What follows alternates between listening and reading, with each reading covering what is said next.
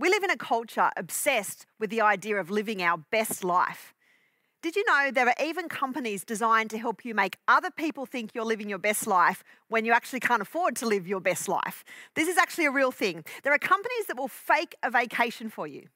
All you do is you send them $49.95 and some family pictures. And so for this $49.95, they will fake a vacation. So the world will know you're living your best life, even when you're not. So I'm not going to have to spend all this money to go on safari in Africa, right? Because I don't have to do that. This company can make it look like it happened. I'm living my best life. I'm not going to have to spend a fortune to go to Egypt to see the pyramids. Like, what is wrong with our culture that that's actually a thing, right? Obsession with living our best life or appearing to live our best life. In this series, Counterfeit, we've been talking about how anything that you chase more than you pursue Jesus is idolatry. And today we're going to talk about the counterfeit goal of comfort, chasing comfort, the endless pursuit of comfort, which actually sounds, doesn't it, to be more of an acceptable goal than some of the other goals we've considered. I mean, chasing fame and chasing money and riches, of course they shouldn't be our goal, but comfort? We all deserve to be comfortable, right? That doesn't seem unrealistic. God would want us, his children, to be comfortable.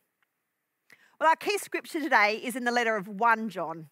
And John was one of the inner circle of Jesus, one of those closest disciples to Jesus. He was the beloved disciple. And there was really nothing that happened in the context of that 3.5 years of Jesus' ministry that John wasn't an eyewitness to.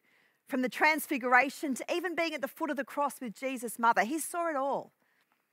But now in this time, there was some dangerous theology happening within the early church. And John had to deal with it head on.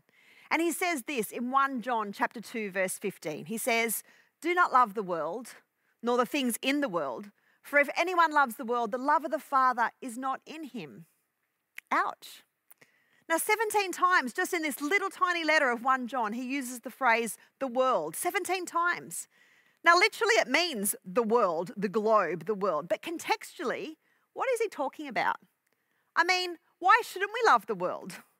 John 3:16 says that God so loved the world. He loved the world so much that he gave his son to die for the world. I think the best contextual definition for what he means by don't love the world is this. Scholars much cleverer than me say it's more that we shouldn't love the cultural systems of this world or the spirit of this world. So what would that look like? Well, maybe it's just an attitude like, I just want to have enough to do whatever I want, whenever I want, with whomever I want to do, and with no pesky distractions from things like pain or challenge. But what am I basically saying then? I think what we're saying, if that's our attitude, is I want to build a life where God, you aren't necessary. And so John says, don't love that. Because if you do, it's evident the love of the Father is not in you. That's what John says. So here's the thing. We have to be honest that no matter where we are in our journey of life, every one of us has desired, don't we, to live a life more defined by ease than by struggle. None of us is dreaming like, oh, in 5 years' time, I can't wait for the pain that's coming my way. None of us do that. We're all looking forward to being comfortable. But what I want us to consider today what does it look like and what are the dangers in chasing a counterfeit comfort? Think for a moment about counterfeit. What does that mean? Well, a counterfeit is a close representation of something that has value, but actually the counterfeit has no value, an imitation of something else. It intends to deceive. So for those of us that find ourselves, possibly like me at times, chasing comfort, we need to understand two realities about chasing counterfeit comfort. John tells us, number one, that counterfeit comfort, it reveals spiritual emptiness. It reveals spiritual emptiness. Now that's a problem. Chasing and pursuing and living for this desired life of comfort reveals what John says in that verse that we looked at, verse 15, 1 John 2. Don't love the world or anything in it. If anyone loves the world, love for the Father is not in them. That's spiritual emptiness. When we read this passage of scripture, we can quickly jump to guilt. Like, I love my house. And so because I love my house, does that mean I don't love God? Or I can't wait to go on that holiday, that adventure. It's going to be amazing. I love travel. And because of that, because of what John says, maybe I don't love God? Well, remember, what is the world?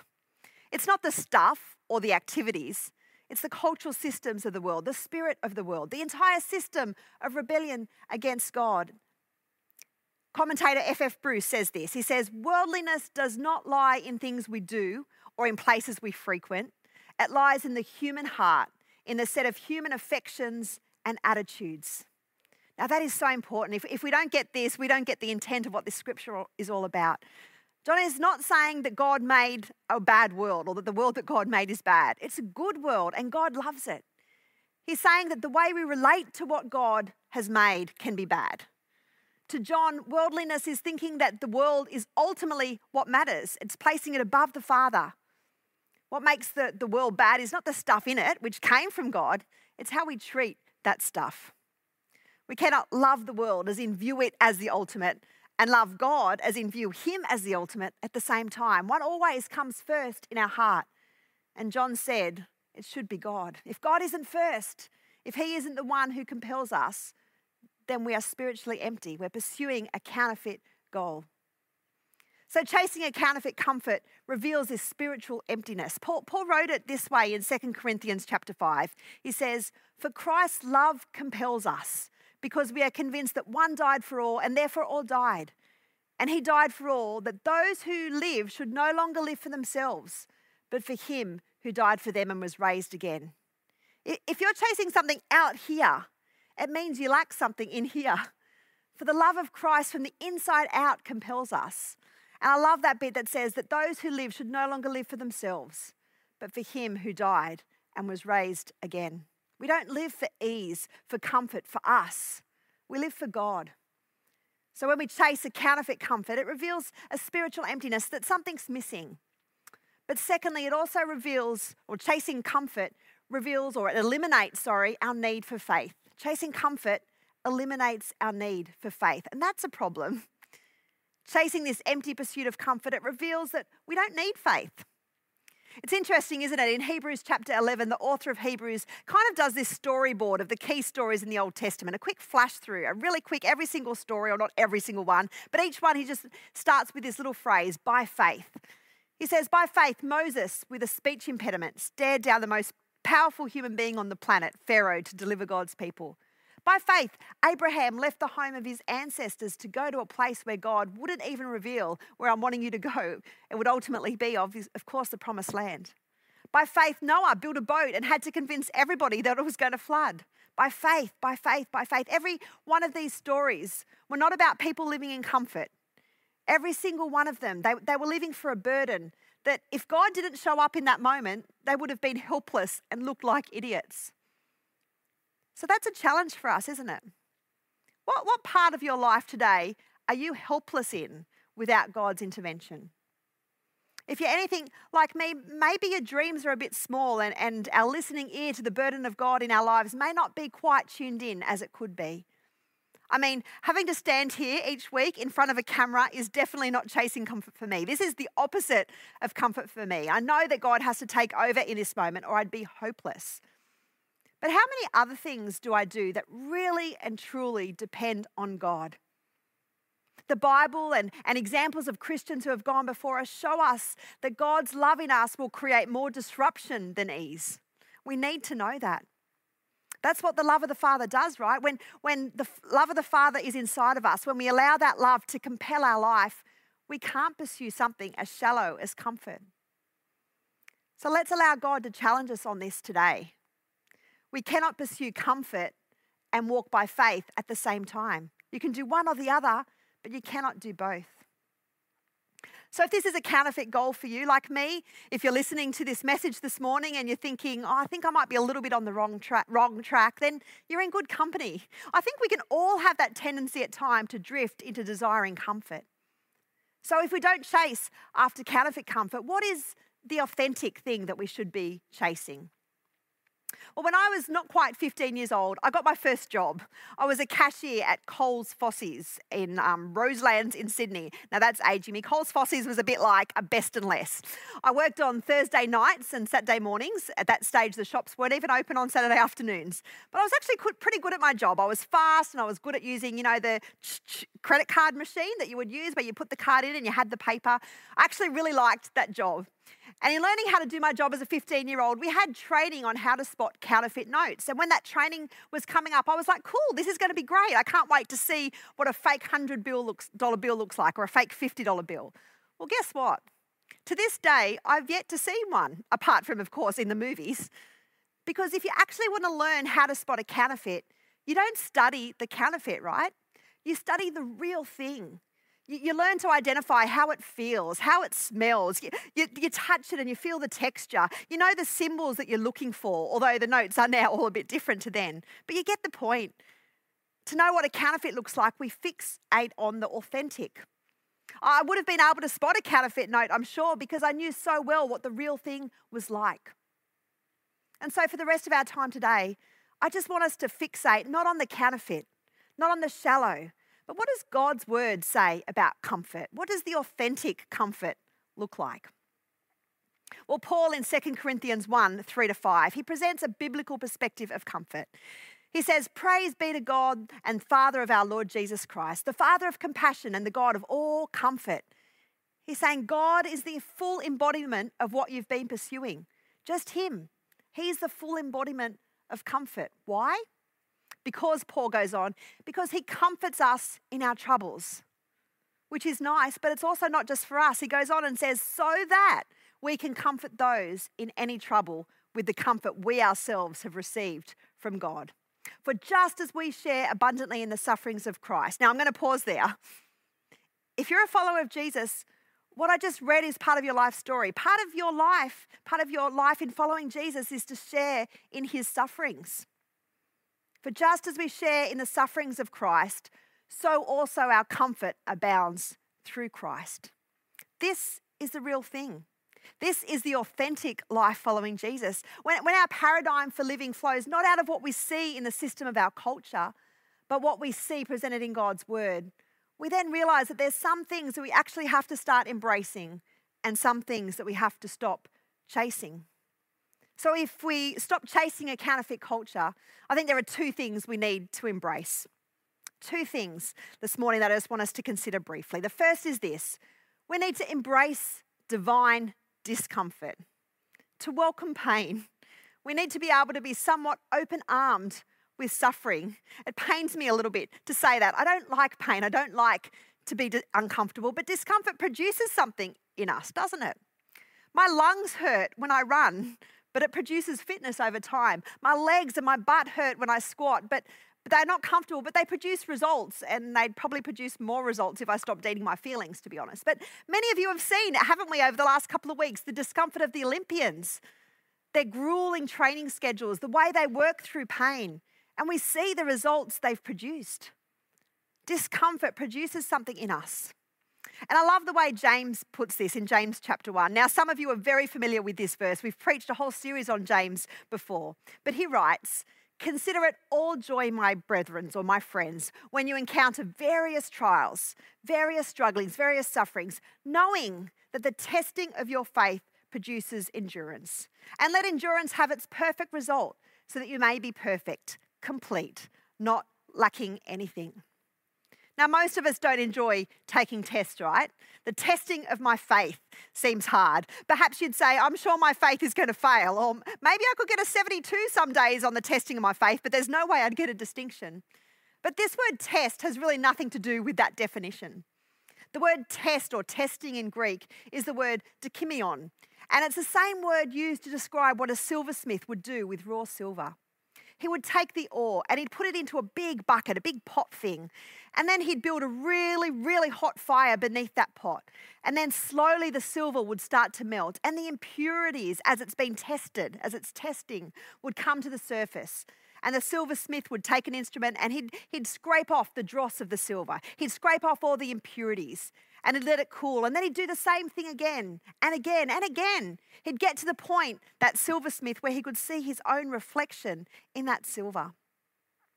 What if the sufferings that you've gone through, what if the pain that you've endured, the discomfort you've known, is being used by God to reveal that which doesn't bear the image of Jesus in your life, the sin, the struggle?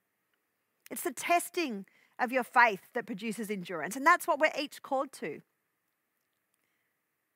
What if the pain that you're facing right now is going to produce something more valuable than anything in your life. When I look at my life, 45 years I've done so far, and I've done some pretty cool things. But the most valuable thing in my life is the presence of God in the context of my pain, amidst my hurt. It's produced things in me that only struggle and God can create. And it's part of my road in following Jesus. Paul continues on in Romans 5. It's about to get a bit crazier. He says, but not only this, we also glory in our sufferings. It's getting a little bit carried away, some of us might think. It's like we're celebrating or we're praising God in the middle of our pain because we know that suffering produces perseverance. Perseverance creates character. Character gives birth to hope. And hope does not put to shame. What does happen then? Because God's love has been poured into our hearts. That's the end goal, God's love in our hearts. Do you remember where we started a few moments ago? Why do we tend to pursue this counterfeit empty comfort? Well, it's because there's a degree to which the love of the Father isn't in us, John says. It's not been allowed to penetrate, at least, into our hearts. But when this does happen, we can look at pain and give God praise because we know it's going to produce what it's going to produce in our lives. Embrace divine discomfort. It's going to do something special. It will produce hope, and hope trumps comfort every time. Lastly, this morning, I want to think about the fact that we need to embrace in this culture obsessed with living your best life, we need to embrace that this is not our best life. We need to embrace that this is not my best life. Paul, in the book of Romans chapter 8, 18 to 19, he writes this. He says, for what we suffer now is nothing compared to the glory he will reveal to us when? Later. This is not your best life. God has one for you, but it's not here and it's not now. What we suffer, what we struggle through, it's not even worth comparing, Paul says, not even worth speaking of in the same sentence with the glory that he'll reveal later. For all creation, he goes on, is waiting eagerly for the future day when God will reveal who his children are. You are wired with a longing for eternity. Scripture says it. God has set eternity in your heart. When we try to fulfill an eternal longing with a temporary comfort, it leads to an empty life. We can't put heaven's standards on earthly existence. It will always fall short. This isn't our best life. So what do? Jesus said it in Matthew 16. He says, don't live with such an agenda of what you want this life to be. Instead, what if our posture to God was, let this life be whatever you want it to be, God? Let me experience whatever you want me to experience. Let me suffer with grace and dignity. Because Matthew 16 says, if you hold on to your life, you'll lose it. But if you live open-handed, whatever you want to do, God, you'll save it. A number of years ago now, I met a lady who came to the church we were at, and she'd recently fled an abusive relationship. And over a period of 12 months, she found emotional and mental healing. And most importantly, she encountered Jesus and began living life to the full as he promised. Well, fast forward 12 more months, she was diagnosed with an aggressive cancer. She underwent intense treatment for the next 6 months, and her newfound church family prayed. Oh, we prayed. At one stage, we had people 24/7 praying for her. She had such a big faith, and she believed with everything that she had that God would heal her. She would tell her non-Christian families and friends that she was okay that she was suffering because God would heal her.